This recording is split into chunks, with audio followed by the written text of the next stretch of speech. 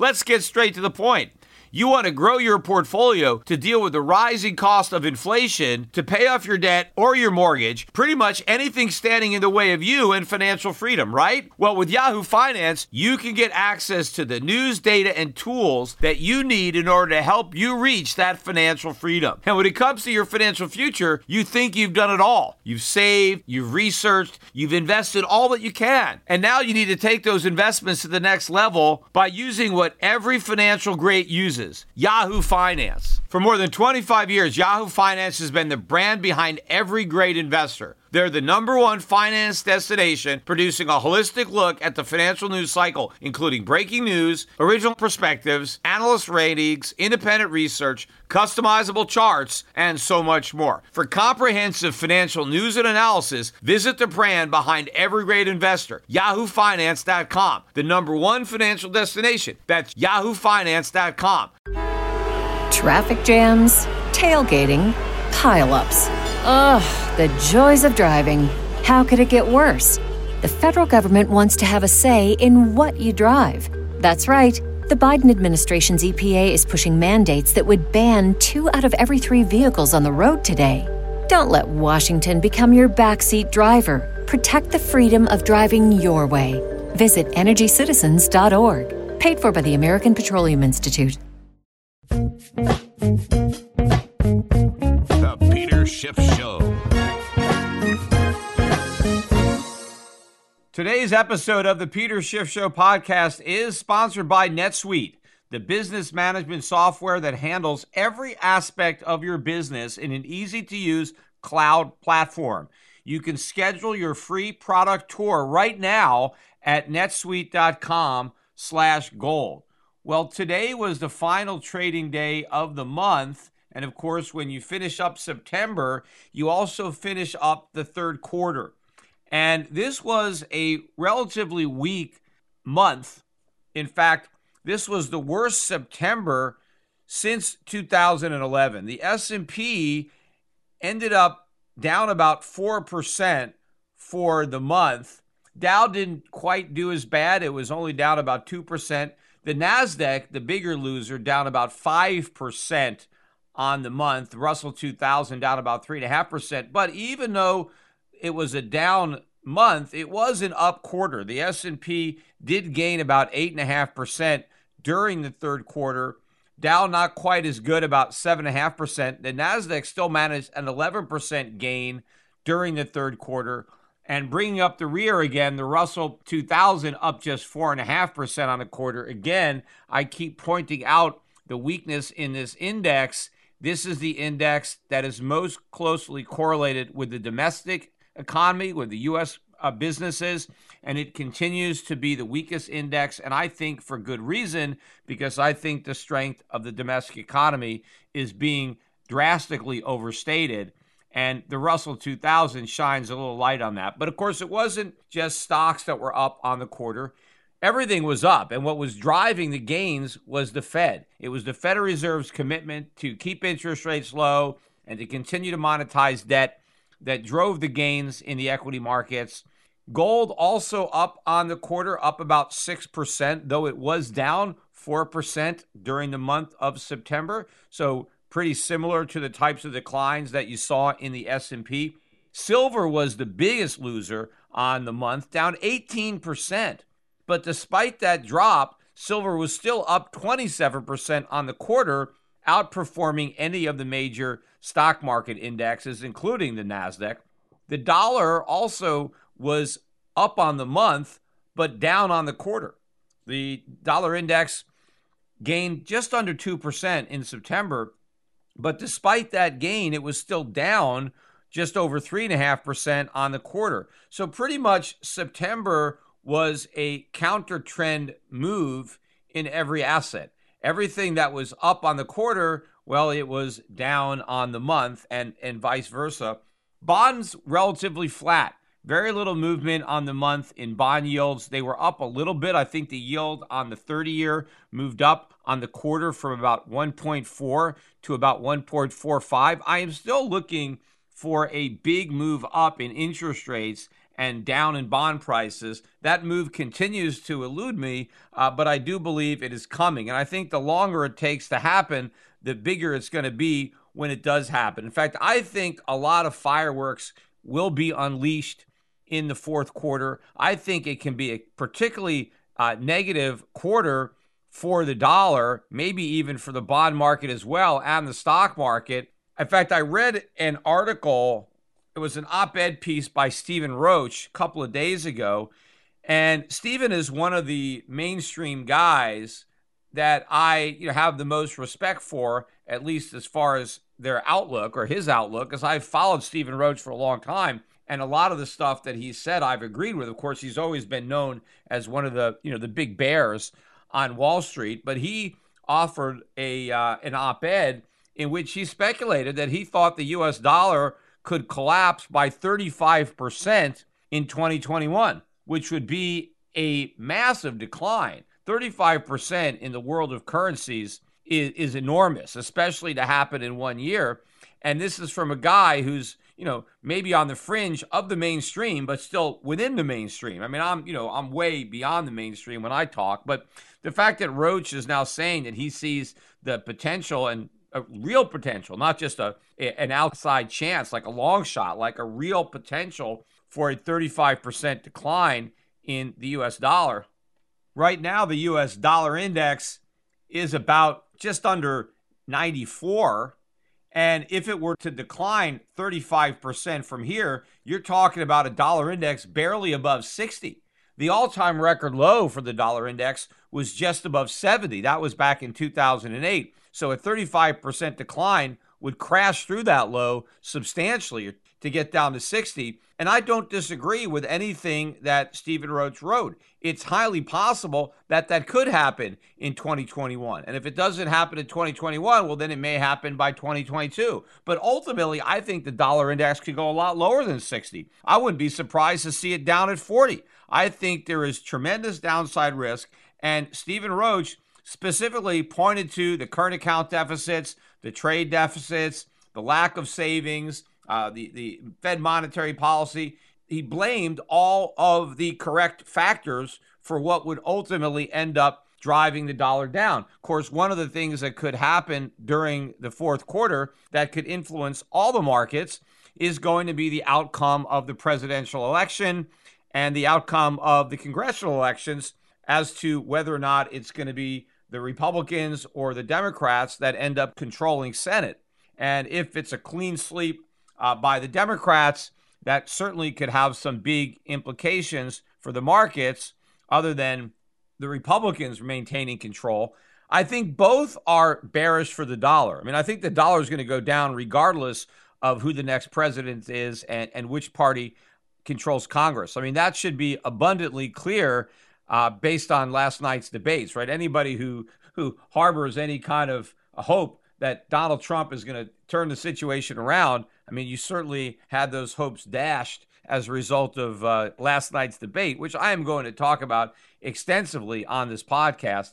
But it's clear to me that the policies that are going to be rammed through a Democratic Congress and signed by President Biden will put even more downward pressure than the downward pressure that would be applied from Trump and a Republican Congress. But again, all that too could have implications for the stock market. Clearly, a Biden victory is far more negative for stocks, specifically because he is promising tremendous increases in corporate taxes and on the taxes that corporate shareholders pay on their dividends and capital gains. So the effective tax rate on corporate earnings will rise dramatically in a Biden administration. And so clearly that is a big negative for the U.S. stock market. The only positive for the stock market in a Biden administration will be that the economy is so bad that the Fed will be doing even more money printing to monetize the larger debts produced by Biden and the Democrats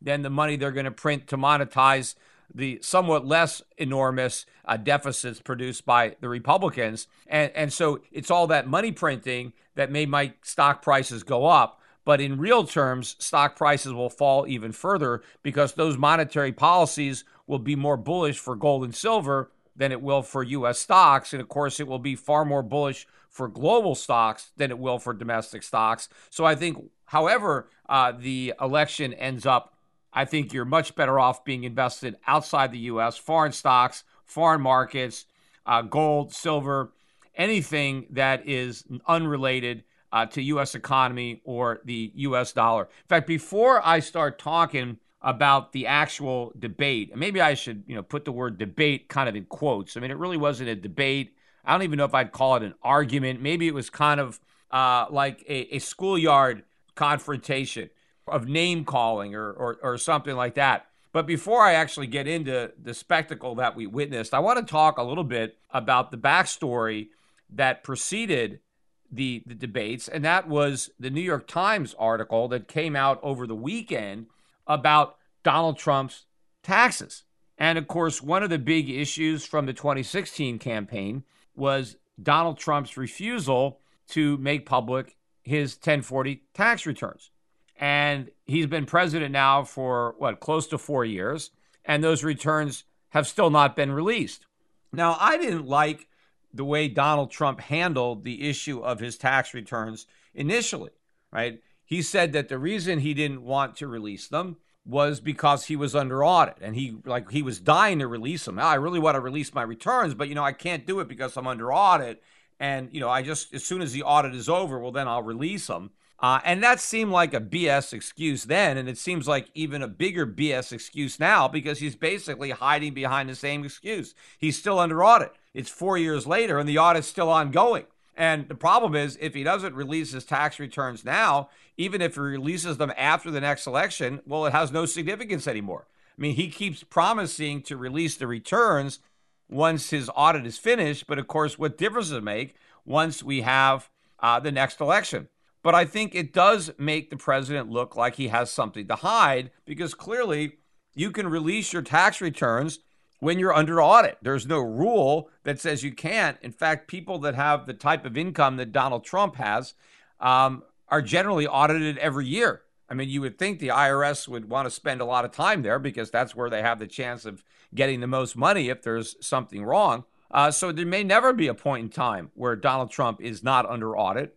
Which means he would never release his taxes. But of course, what difference does it make if he releases them after the election? Because now he can't run for a third term, so it won't matter what's on those tax returns. But what I think Trump should have done is, A, been more honest from the beginning and just said, look, I don't want to release my tax return. I don't think any presidential candidate should be releasing tax returns. I don't think it's anybody's business. I think tax returns should be kept private. I have the required financial disclosures, and so you can see my assets, you can see my liabilities, but I don't think personal tax returns should be released. I personally, I don't believe that either. I don't think any candidate should be releasing their tax returns, but they have been doing it. I'm not really sure how long the tradition goes back because, of course, the founding fathers didn't even envision something like an income tax or a tax return. So clearly, there's no requirement that you release those returns in order to run for president. But I think what Trump should have done, instead of pretending that, I paid all these taxes, and there may have been some years where he paid a lot of taxes, I would have proudly stated that I paid very little in taxes. I mean, that is the goal, right? It's not what you make, but what you keep. I mean, if he's selling himself as being a smart businessman, wouldn't the smart businessman try to minimize his taxes? I mean, what kind of fool would not do that? All these liberal hypocrites that want to pretend that there's something wrong with Donald Trump using the tax code to minimize his tax liability, every one of us does that. Everybody uses whatever deductions and exemptions are available. In fact, most people hire accountants to do their taxes. Why do they do that?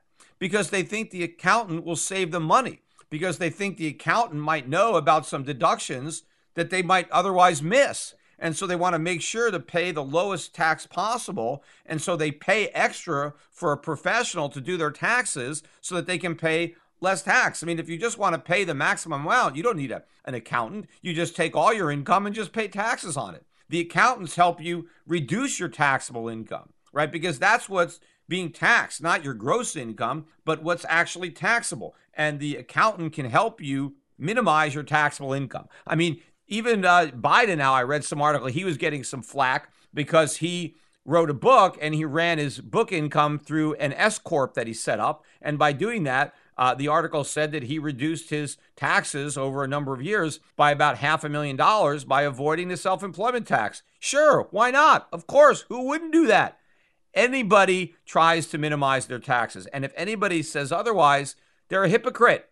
And so rather than pretending and bragging about all the taxes you're paying, just brag about the fact that you were smart enough to minimize the amount of tax that you did pay. Now, you still pay taxes, but any money that you send to government is just wasted. I mean, to the extent that you don't have to send money to Washington, if you actually can invest that money productively in the private sector, the country actually benefits more from private investment than government spending. Now, it would be nice if by limiting the amount of money you send to Washington, that would limit government spending, right? If we all found ways to reduce the tax revenue sent to Washington, if Washington responded to that reduction in tax revenue by cutting government spending, then it would be a great success.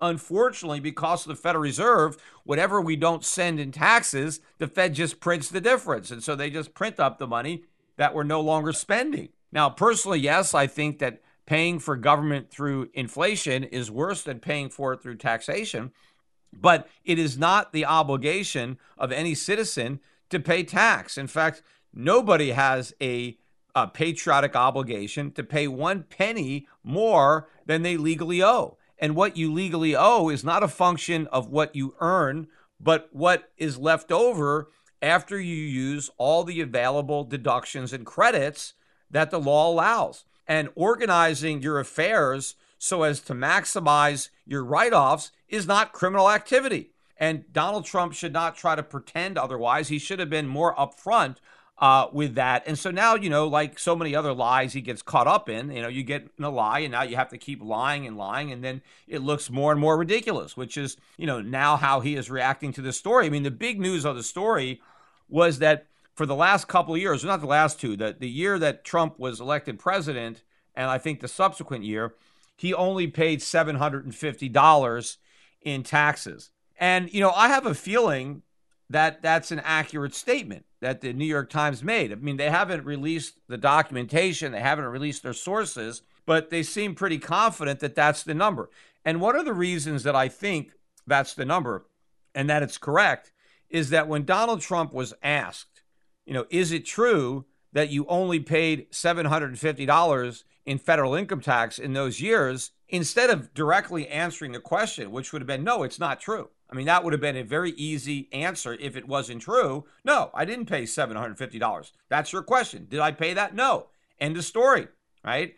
But no, instead of doing that, he dodged the question and started talking about all the taxes he paid, which of course could include other income taxes, New York City tax, New York State tax, other federal taxes that he might have paid that did not, count as part of your federal income tax. And when the question was ignored, the follow-up question again said on federal income tax. And then the second time, Donald Trump responded by saying, I paid millions of dollars in federal income tax. Now, I hope that is the case. I hope that he didn't actually pay $750 because now, he could be caught in a lie. Because now if the return is in fact made public, if the New York Times releases their source to actually show that he paid $750 in taxes, well, then that's another lie. But it would have been good if the president had a different approach because he could have said, sure, what's wrong? If I only paid $750. I mean, that's $750 too much. I would have liked to have paid zero.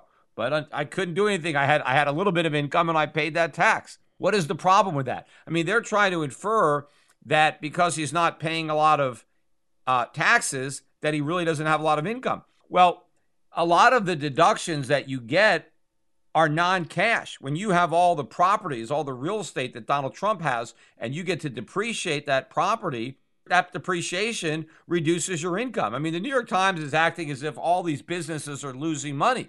They're not losing money from a cash flow perspective, but from a depreciating perspective, they are. But, a lot of these buildings, as you're depreciating them, they're actually appreciating in value, right? A lot of property is going up as the IRS gets you to write down the supposed depreciation that isn't even happening. And of course, Donald Trump had a lot of lost carry forwards from the casinos that failed. And that's a big bone of contention of this audit, whether or not some $70, $80 million refund he got one year based on those losses, whether or not he really was entitled to it. And apparently, if the IRS ends up, ruling against that deduction, the president will have to pay the taxes plus interest and penalties, which at this point, I think, run in excess of $100 million. In fact, one thing that's very common for people in the real estate business is as their real estate is appreciating in the real world and they are writing off the depreciation of that property, they actually go out and borrow more money. They borrow out the appreciation. And none of that money is taxable because you only pay taxes on money you earn. So if I get money by borrowing it, that's not income to me. And so I can pull out a lot of cash and not pay any taxes. So for example, let's say I buy a piece of property for $100 million and it becomes a $200 million property. It doubles in value. If I actually sold the property and had a $100 million capital gain, assuming I didn't roll it into another purchase and do a 1031 exchange, I would realize a $100 million gain and I would have to pay tax on it. But if instead of selling the property, I just borrow the 100 million or maybe borrow 50 million against the property and never sell it, that money is not taxable at all. So that's how somebody in real estate could spend a lot of money, buy a lot of stuff, but not pay any taxes because they're borrowing money, they're not earning money. Traffic jams, tailgating, pileups. Ugh, the joys of driving. How could it get worse? The federal government wants to have a say in what you drive. That's right. The Biden administration's EPA is pushing mandates that would ban 2 out of every 3 vehicles on the road today. Don't let Washington become your backseat driver. Protect the freedom of driving your way. Visit EnergyCitizens.org. Paid for by the American Petroleum Institute. And then what happens is eventually when they do sell the property, as long as they just take the money and buy another piece of property, then they're not going to pay any capital gains taxes. And, now they can borrow even more money as real estate continues to appreciate in price. And a lot of it is driven by inflation and the depreciation of the dollar. But while prices of property are going up and the owners of the property keep pulling out tax-free money, at the same time, they're writing off the losses because they're depreciating and appreciating assets. So there's all kinds of tax advantages associated with being in the real estate industry and being able to borrow tax-free and then write off the interest that you pay on your debt, depreciate the property that you own. I mean, one of the things that Biden is proposing is eliminating the 1031 exchange, which would make it harder to do this. But what's happening with Donald Trump, that's the real estate industry. I've had conversations with people about moving to Puerto Rico who are in real estate, and they tell me, look, I don't need to move to Puerto Rico. Why? I don't pay any taxes now. I'm in real estate. In fact, most real estate people would think there was something wrong with you. If you were in real estate, you're a developer, you own a lot of property, and for some reason, you still ended up paying taxes, right? So the fact that Trump wasn't paying taxes just means he understands the real estate market. That's one of the major appeals. You don't like that? Change the law. I mean, that is one of the reasons I don't like the income tax. I think we should abolish it. I don't think people should benefit from the income tax because they're in real estate and other people who aren't in real estate don't have these advantages. Now, of course, everybody has the decision. If you like all the tax breaks, then go into real estate. But I don't think the government should be artificially channeling people to go into the real estate business because of the tax advantages. I don't think the government should advantage any industry. That's one of the mistakes we make. The best way to correct that is to abolish the income tax completely. Of course, nobody had a conversation like that during this farce of a debate. But the other angle that the New York Times was using was that, look, Donald Trump is not really a good businessman. His businesses are losing all this money when, in fact, the losses are accounting only, right? He's getting real income. They pointed out his income from The Apprentice, which, of course, The Apprentice income can't be depreciated because it's money he earned from doing a television show, but he was able to use those non-cash losses generated by real estate holdings to offset the cash income coming from The Apprentice and other, carry forwards that he had.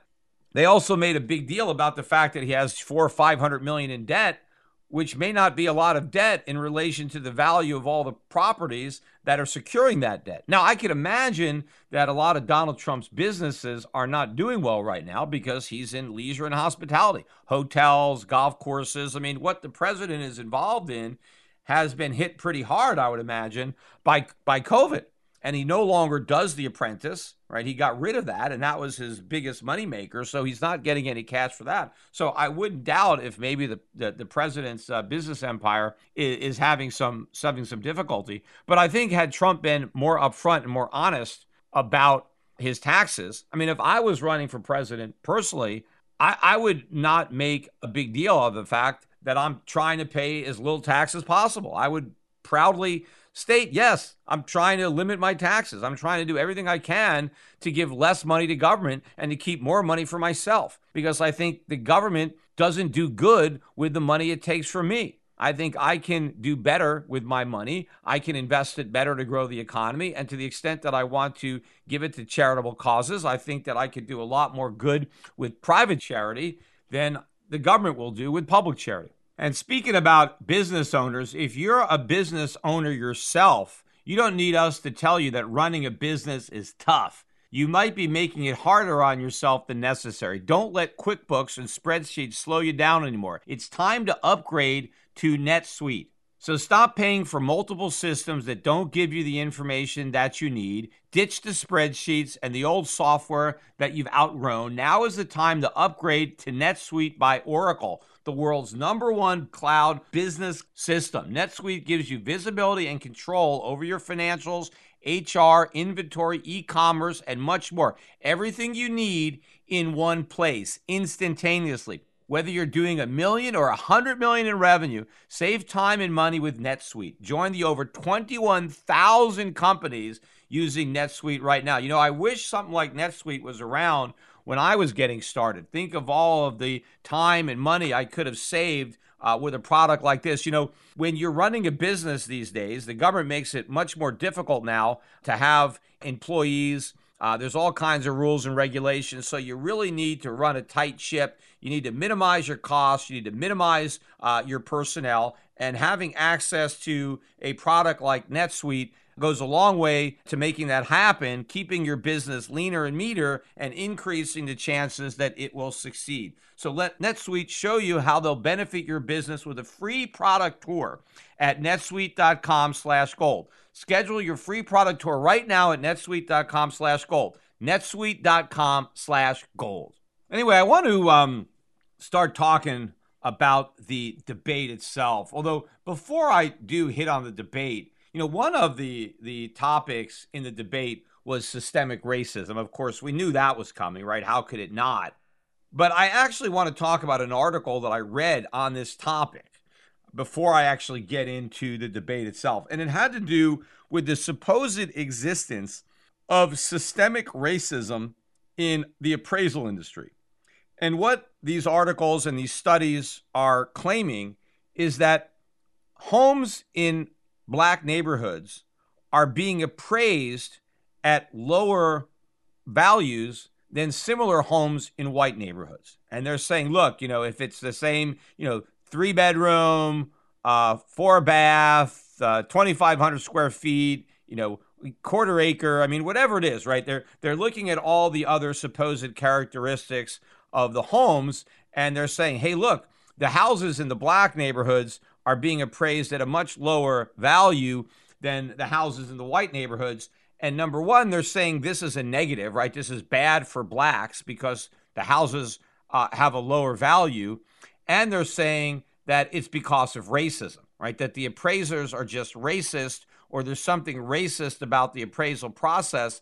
And that's why these homes are being appraised at a lower price. And so the government needs to step in and do something about it so that the appraisers come in at higher levels, or maybe the taxpayers make up Black homeowners with some kind of reparations for this by directly sending money to Blacks who own homes to make up for the fact that we're artificially reducing the value, which is so insane. I mean, first of all, to say that it's a negative. So if you're saying a home in a Black neighborhood cost $200,000, but a similar home in a white neighborhood costs $300,000.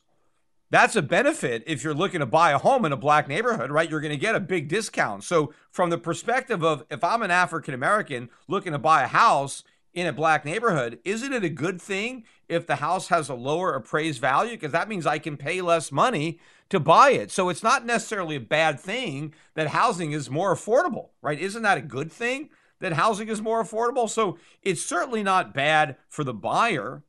Now, from a point of view of a seller, if you have a house in a black neighborhood and you're looking to sell the house, well, that's when the value might be important to you.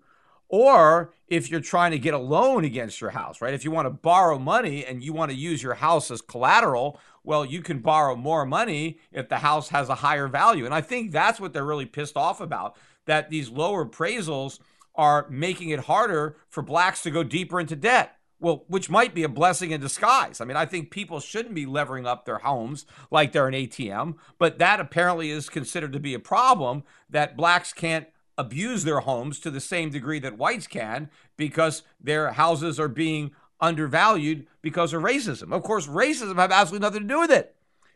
The appraisers, generally when appraisers are hired, I mean, they don't want to underappraise the property. I mean, let's say the property is being appraised for a transaction, for a purchase. If the appraisal comes in really low, the transaction is not going to take place. And if there's an appraiser that constantly underappraises properties simply because he's a racist, well, no one's going to hire that appraiser. I mean, you want to get a fair value. And of course, the banks want to make loans, the bigger the better, but they want to make sure they have the collateral. And so if they were getting appraisers who are underappraising, they may be missing a lot of opportunities. I mean, if the borrower actually has the collateral that will allow you to make a loan, the bank wants to make the loan. So there is no incentive for anybody to just underreport the value of a house just because it's in a black neighborhood. Now, the most important aspect of the appraisal is comparable sales. I mean, it's not even like the cost of replacing the house, right? What is it? What would it cost to buy the land? What would it cost to build the house? A lot of times that doesn't make a difference. The most important factor is the comps. Houses that are similar to the house being appraised, what did they sell for in the last 6 months, in the last year? And are there other houses on the market that are similar? And what are they offering? And how long have they been on the market? So all of this has to do with real sales. How can that actually be racist when it's basing the appraisal on other transactions? And one of these articles I read about, I think it was in Bloomberg, actually tried to claim that using comparables was what was racist, because the guy tried to argue that by the sales that were comparable were already influenced by racism. And so once you have racism early on, you set a racist precedence that can never be broken. So even though the current appraisals aren't racist, the ones in the past were. And the ones in the past were the ones that resulted in the sales that are now being used as the comps, which is complete nonsense. I mean, the reason that these houses are less valuable in black neighborhoods is because of the other problems maybe associated with those neighborhoods. Maybe there's more crime there, right? Or, people don't want to live there. Maybe the neighborhoods aren't as well kept. I mean, they're trying to say that they've adjusted for these other factors. They've adjusted for the relative affluence of the communities. They've adjusted for the crime rates or other things. But clearly, that's not enough, because houses are worth what people are willing to pay for them.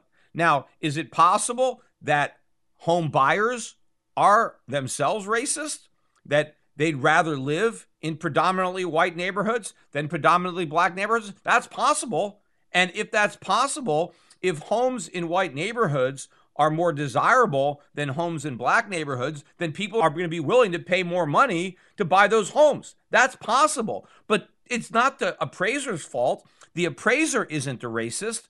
It's the home buyer that's racist. Although my feeling is probably blacks may be equally as willing to pay higher prices to buy homes in white neighborhoods as whites, right? So there may be other factors that are motivating making these white communities a more desirable place to live than these black communities, and therefore the real estate prices are higher there can be factors having nothing to do with racism if blacks are themselves expressing the same preference and are willing to pay extra to be in these neighborhoods. But in the meantime, the fact that there are bargains to be had in these black neighborhoods is a positive if you are in the market for a home in one of those neighborhoods. And anything the government does to artificially drive up those prices will just negate that benefit. But of course, if the government ends up forcing the banks to inflate the value of appraisals in black neighborhoods and just pretend that these houses are just as valuable as the ones in white neighborhoods, all we're doing is setting up the banks for huge losses when they ultimately have to foreclose on these properties because the borrower doesn't pay. And then when they have to sell the property, they're going to get the actual value. You can't go to the buyer and say, look, you got to pay more because we got to combat racism. No, I mean, when you go to sell the property, you're going to get the actual market price, not some pretend price. You can't just pretend the house was in a neighborhood that it's not in. It's in the neighborhood where it is, right? Location, location, location, right? That's the three most important things in real estate. And if a house is in a location where the values are low because that's the most the buyers will pay, then that's what's going to happen. So all we're going to do by getting the government more involved is create bigger problems. But now you have this trend going on where everything that you can find, right, where there's a disparity and you can link it to race somehow, it's now a proof of systemic racism. In fact, one of the articles that I read, I think it was that Bloomberg article, specifically referenced George Floyd and basically said, look, it's just like with George Floyd and the cops. The cops killed George Floyd. They're a bunch of racists. And these appraisers are underappraising black homes, costing blacks hundreds of billions of dollars in home equity, right? It's all being stolen from them, just like George Floyd was murdered with a knee on his neck. So this thing is going to keep gaining momentum, and people are afraid to push back against this narrative because if they do, well, they're accused of being racist themselves. Anyway, now I want to devote the rest of this podcast to my thoughts on the so-called debate that we had last night between President Trump and former Vice President Joe Biden. First of all, if I had to pick a winner, I would say that the winner, and again, I don't even like to use that word, the person who did not lose the debate was Joe Biden. And not that I thought that he necessarily did any better than Trump. It's just that he didn't do as bad as a lot of people thought in comparison to Trump, right? And that's a win, right? Because the expectations were so low for Biden that I think he was able to exceed them only because Trump did a lot worse than I think people believe too. So Trump did worse than people thought, and maybe Biden did as bad or not quite as bad. Look, Biden made it through the entire 90-minute debate. He didn't pass out, right? He didn't slur his speech, right? He didn't forget his lines or something or where he was. I mean, the bar was very low for all Biden had to do, right? Just not completely screw up, right, is what he had to do to be able to disprove the fact that he's completely senile. So I think he won. And I think if you look at the early polls and you look at the betting numbers, so far, Biden has gained some ground as a result of this debate. Now, remember, there's still two more coming. So the president has time to turn this around. Remember, I thought his debate, the best debate he did, I think, with Hillary Clinton was the second debate. I thought he did a great debate. I think that's the one that really helped his cause and may have been the one that really pushed him over the edge. So I think the president could step it up in the second debate, assuming that Biden doesn't just cancel it and claim, look, he interrupted too much. He didn't respect the rules. What's the point of debating him? I did it once. I wouldn't be surprised if he backed off of the other debates and just figured, look, I won one. That's it. Why take any chances? Because I don't think there's any more upside for Biden because I think he's the front runner. I think if there's no more debates, I think he's a winner on that. So he may be able to try to weasel out of it, blaming Trump. And blaming Trump's conduct, even though, look, Biden did a lot of interrupting himself. He's telling the president to shut up and be quiet or whatever he was saying. I mean, probably one of the only good things that happened at the debate. I mean, Donald Trump made me laugh a couple of times. I had a couple of good lines in there about Joe Biden's masks and how big his masks are that he wears, or the fact that if Joe Biden had a rally, only 3 people would show up. So, I mean, at least he had a bit of a sense of humor, but really you need a lot more than a sense of humor to sit through that 90-minute debate.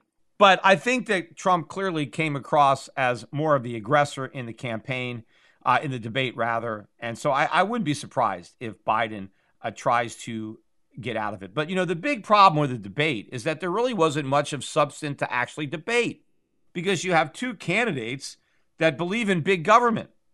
That's the problem. The libertarian candidate who believes in small government, she's not there, right? And so you have 2 big government candidates debating what? I mean, they agree on all the big stuff.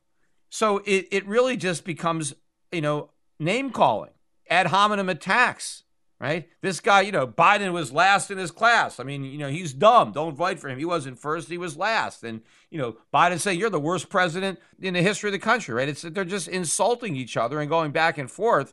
There was no real substantive discussion about the economy. I mean, the only substantive discussion actually came from Biden when he talked about the trade deficits. That was the only real thing on the economy.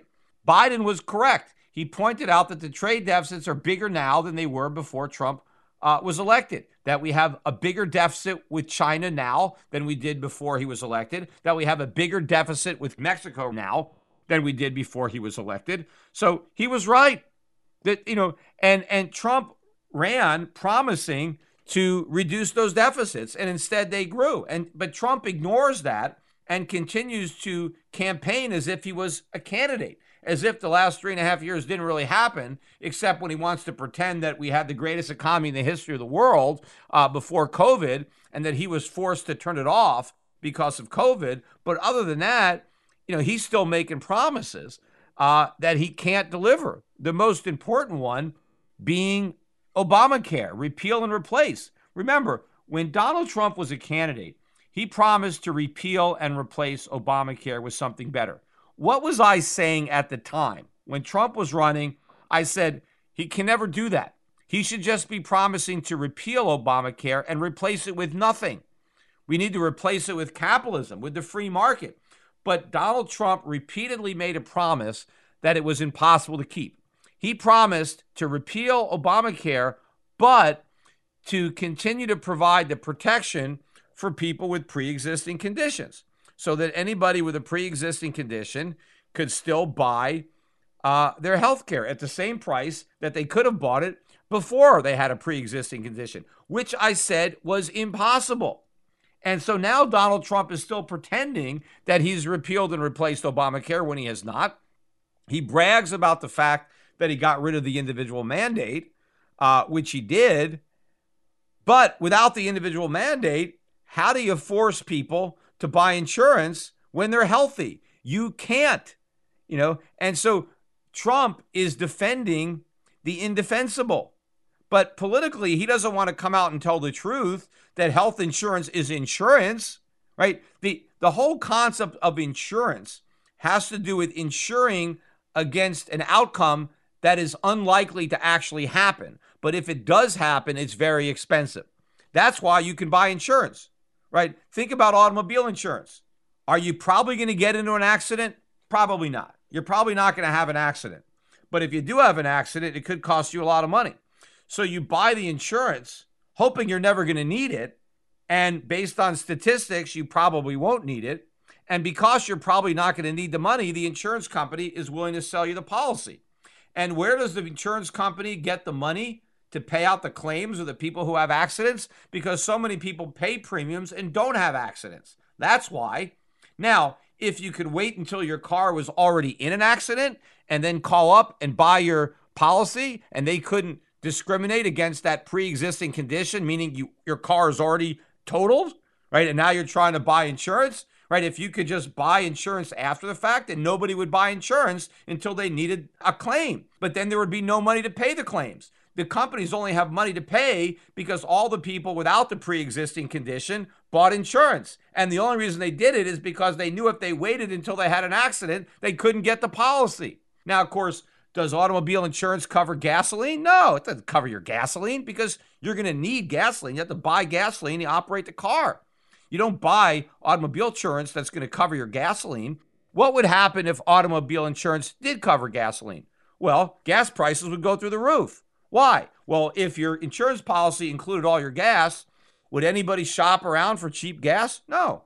Would anybody do self-serve? No. Everybody would go full serve. Everybody would take premium. Nobody would get the cheaper gas. I mean, it all costs the same. What difference does it make? The insurance company is paying for it. And in fact, all the gas stations, they would know that no one gives a damn what gas costs because nobody's paying for it. So the prices would go way up. That's why insurance doesn't cover your gasoline. It doesn't cover routine maintenance. You're supposed to pay for that. The insurance is for the big expense. You get in a big accident, you smash up your car, or your car gets stolen, the whole thing is gone, and now you need a lot of money, which you might not have. So you buy insurance. Well, that's how health insurance is supposed to be. You're supposed to buy the insurance in case you get sick with something really bad. It's not supposed to cover your checkups like it does now. I mean, it's not even supposed to cover childbirth, right? I mean, why would your insurance cover your pregnancy? I mean, you get pregnant on purpose, right? Why should an insurance company cover something that you're doing intentionally, right? I mean, insurance doesn't cover cosmetic surgery. If you want, breast implants, an insurance company's not going to pay for that. So if you decide to have a baby, why should the insurance company pay for that? They didn't pay for that in the past. My mom and dad didn't have any insurance that covered the cost of my birth, and it was cheap back then. And in fact, I think my mom was in the hospital for a couple of weeks and paid for it. It wasn't expensive. You stayed in the hospital for a long time in the 60s and 50s when you got a baby. Now you're out the next day. Only way you can stay there for 3 days is if you do a C-section. Now, yes, insurance should cover complications of pregnancy, right? That are something unexpected happens. Oh, your baby was born premature, needs to go into an incubator, or it has some other problem, and now the pregnancy costs a lot more. Okay, insurance could kick in for that. But it shouldn't just pay for a standard birth. But because it does, it costs so much more to have a baby now than it did when people were actually paying for it, right? This is a function of overutilization of healthcare insurance. And this is because of the government, because the IRS, the government says if your employer pays you money and then you buy insurance, you have to pay taxes on the money.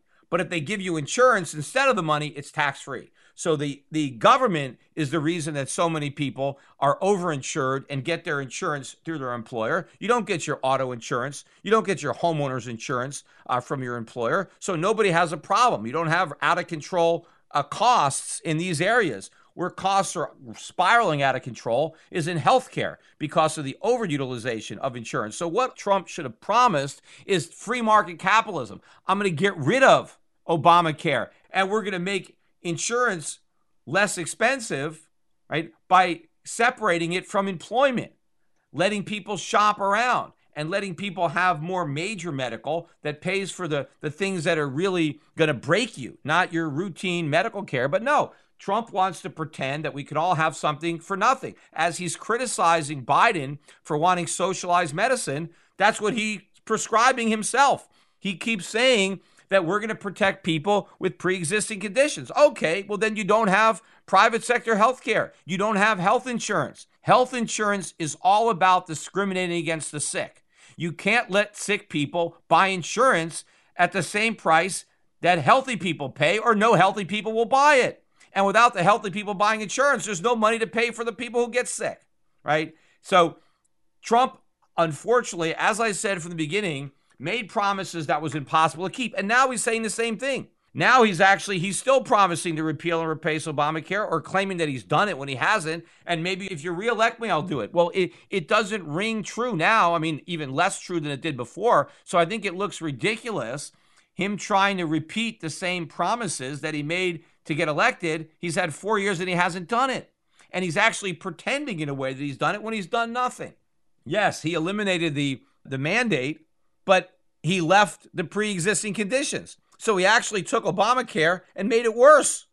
And ironically, the only reason that Obamacare was not declared unconstitutional, and it should have been declared unconstitutional, but it wasn't. But what gave some of these justices the reason that they said it was constitutional was that they said it wasn't a mandate to buy insurance. It was just a tax. And the reason it was a tax and not a mandate was because the tax was so low that it didn't actually compel anybody to buy insurance. In other words, The reason it was constitutional was because it didn't work. See, the problem with Obamacare is that the penalty for not buying insurance was too low. It needed to be much higher because the penalty was so low, it was cheaper to pay the penalty than buy insurance. And then when you get sick, well, then you can get the insurance. So that's what a lot of young people did. I'll just pay the penalty. It's cheaper than buying insurance I don't need. See, the reason healthy people need insurance is because they might get sick and they know that they can't buy it if they are sick. But the reason they buy it when they're healthy is because they know if they do get sick, they can't buy it. But once the government says, no, just you can buy it when you're sick, well, then why the hell should I buy it now? I'll just pay this small penalty. The penalty should have been a lot higher, but then, of course, Obamacare would have been far less popular if there was a penalty that can actually work. And because the penalty was too low to work, the Supreme Court said it was constitutional. Ironically, if the penalty would have been high enough to actually force people to buy health insurance, then it would have been rendered unconstitutional because the government can't force you to buy a product, but apparently they can tax you. And that's what made it constitutional. But regardless of that, I still think the court was wrong, and maybe they would have come up with another excuse to validate it had they not been able to use that one, because I think the Supreme Court was looking for a way to validate it, and that's the method they chose. And maybe if that wasn't available, maybe they would have tried some other way to justify an obviously unconstitutional program. Now, of course, Biden did his share of ducking questions. He did get a question on whether or not he would support packing the Supreme Court or ending the filibuster. And he did not give an answer to that question. He just completely dodged it. Donald Trump called him out on it. But we did not get an answer on that. Of course, that's exactly what he's planning on doing. He doesn't want to come out now and say that he's opposed to it and then immediately be in favor of it once he gets elected. So he just dodged the question. Another question that he dodged was on his support for the Green New Deal. And I thought there's some material that I think the Trump campaign could use, because on the one hand, he defended the Green New Deal. He said that the Green New Deal will pay for itself, right? Donald Trump was talking about how expensive the Green New Deal would be. And Biden said, no, the Green New Deal pays for itself. In other words, the Green New Deal is actually going to impose efficiencies on the economy that will exceed the cost of the New Deal program, right? And so, in other words, we will be better off if we have the Green New Deal. That's what he said, right? That's what it means by it'll pay for itself, meaning it's not going to cost us anything, because whatever it costs to implement it, it will be offset by the gains that we derive from the implementation. So once he said that, then Donald Trump came in and said, oh, so you support the Green New Deal then? And then Biden said, no, I don't support it, which makes no sense whatsoever. I mean, if you think it will pay for itself, then why not support it? I mean, we're going to get it for free, right? Paying for itself means it doesn't cost anything. It creates more value than the cost of the program. So if you really believe that the Green New Deal pays for itself, then why don't you support it? I mean, the reason he doesn't support it is because he lied. He knows that it's not going to pay for itself. But he didn't want to be on the record as saying he supports the Green New Deal because of all the lousy things that are in the Green New Deal. That now Trump would be able to hang around his neck like an albatross and say a vote for Joe Biden is a vote for all this nonsense. But of course, Joe Biden, now that he said he didn't support it, how is that going to fly with a lot of his far left supporters that he inherited from Bernie Sanders or, the people that follow AOC and the rest of the squad who, love the Green New Deal? Now their standard bearer, their candidate, has said he doesn't support it, even though he thinks it's going to pay for itself. That's not the soundbite that they're going to focus in on. It's going to be the fact that Biden came out and said he does not support the Green New Deal. But really, more important than the petty stuff that they argued over was all the big picture stuff that wasn't even discussed, right? Nobody discussed the Federal Reserve, artificially low interest rates, higher inflation, exploding budget deficits, the exploding national debt. I mean, there wasn't even a question. What are you going to do about the national debt? I mean, because obviously nobody's going to do anything about it. But why not a question? I mean, why not put these questions, to Donald Trump? Because, Donald Trump promised that, hey, he was going to get rid of the debt. Well, obviously he didn't do that. I mean, why doesn't Biden call him out? Because, of course, Biden doesn't want to call out Trump on big deficits because his deficits will be even bigger. So nobody wants to talk about it, but why wouldn't the moderator at least interject that comment? I mean, really, there was no real discussion of the economy at all, despite the fact that we're really in the worst economic environment that we've ever been in. Now, of course, Biden simply wants to blame the whole recession on Trump's policies. Like, you created this recession, it's your fault, which is not the case. I mean, if you're simply saying it's because of COVID, how are you blaming COVID on Trump? In fact, I would say that the Democratic governors, which locked down the states, are far more responsible for the damage in their states than President Trump. I don't really know what Biden would have done differently had he been president, or what Hillary Clinton would have done had she been president. But even if we had federally mandated lockdowns and some federal mandated mask wearing, I don't think it would have made a difference. But I do think what did make a difference was the willingness of the Federal Reserve to subsidize this, the willingness of Congress and the president to bail everybody out. That made the cost-benefit analysis skew in favor of benefit. A lot of these governors were willing to do things to destroy their own economies because they were expecting bailout money from the U.S. government and the Fed. If they knew that rescue money wasn't coming, if the Fed had made it clear that money is not going to be printed to artificially stimulate the economy, so if you shut down a business, then that businessman is not going to have any revenue. The rent is not going to get paid. The salaries are not going to get paid.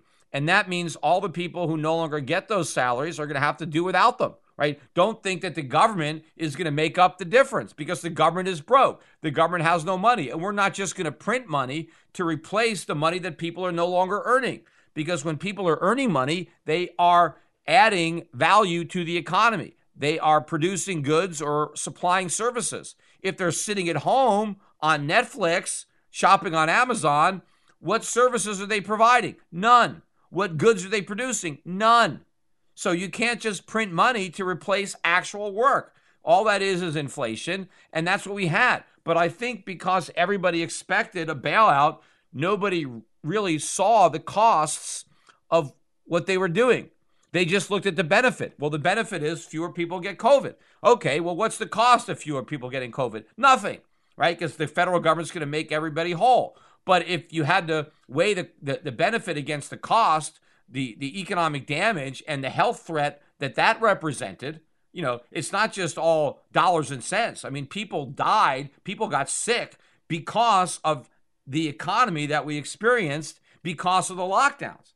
There were people who didn't go to the hospital who should have gone, right? But they didn't because of they were quarantined, or people got, drank too much or ate too much, or there were a lot of health issues. Maybe more people committed suicide because of what we did. So it wasn't all about dollars and cents, but the problem was there wasn't enough cost analysis because of the bailouts that were offered by the U.S. government and by the Federal Reserve. But the problem was we have some serious economic problems in this country. We are on the verge of a massive economic collapse. But you wouldn't know that from watching that fiasco last night. I mean, I really wish I could debate either one or both of these guys. I mean, I could just mop the floor with either candidate. I mean, it's just, they're both such easy targets too. I mean, there's so many inconsistencies in what both of them say. And I wouldn't have to resort to name calling. I don't care, whether they finish first place or last place, or whether their son is, getting bribe money from Russia, or, none of this stuff even matters. I would just go after them on the fundamentals, on the inconsistencies of their own statements and their own policies, and why what they're trying to do is bad for the country. What Biden wants to do is bad. What Trump wants to do, what he's been doing, is bad. Again, on a scale of the lesser of the two evils, Biden will do more damage than Trump. Trump is not as bad as Biden, but there's a big difference between not being as bad and being good, right? I want a good president. I don't want a president who just pretends to be good. And what really irritates me is you have so many Republicans that pretend that they really have a champion in Donald Trump, that he's really the ideal, that he's like a Ronald Reagan or Barry Goldwater. or Ron Paul. He's nothing like those people. It's just that if you compare him to Hillary Clinton or Biden, he's all right. So he's not as bad as they are. But, I mean, is he any better than Bush, either Bush 41 or Bush 43? Oh, is he any better than Richard Nixon? I mean, what's he doing? Right? He hasn't done anything to change the game. Right? He hasn't drained the swamp. He hasn't shrunk government. He hasn't reformed the Fed. In fact, one of the things that Trump talked about, again, was the stock market and how important the stock market is. When Trump says, look, the stock market's up, and he starts talking about how the stock market is the economy. Well, that wasn't what he said as a candidate. As a candidate, he said, forget about the stock market. It's a bubble. Right. He was right then. Now it's a bigger bubble. So we should now talk about the stock market as a measure of his success, even though it's a bigger bubble now than the bubble that he was criticizing that existed under Obama? No. So, I mean, all of the ideals that Trump ran on that excited a lot of people, why are those people still loyal to the president, even though he has failed to deliver on every promise that he's made? And at the same time, he pretends that he's kept every promise when he hasn't kept any of them. Again, I said the only thing that he's done right was appoint Supreme Court nominees that clearly they're not going to be as bad as the ones that Hillary would have appointed, and they're not going to be as bad as the ones that Biden will appoint if he has the chance. And hopefully he doesn't. Hopefully he's not able to enlarge and then pack the court because, again, that is our last defense. The one good thing Trump could do before he leaves office is make sure to put a justice on that court that has at least a shot of enforcing the Constitution and stopping the Biden socialist agenda dead in its tracks.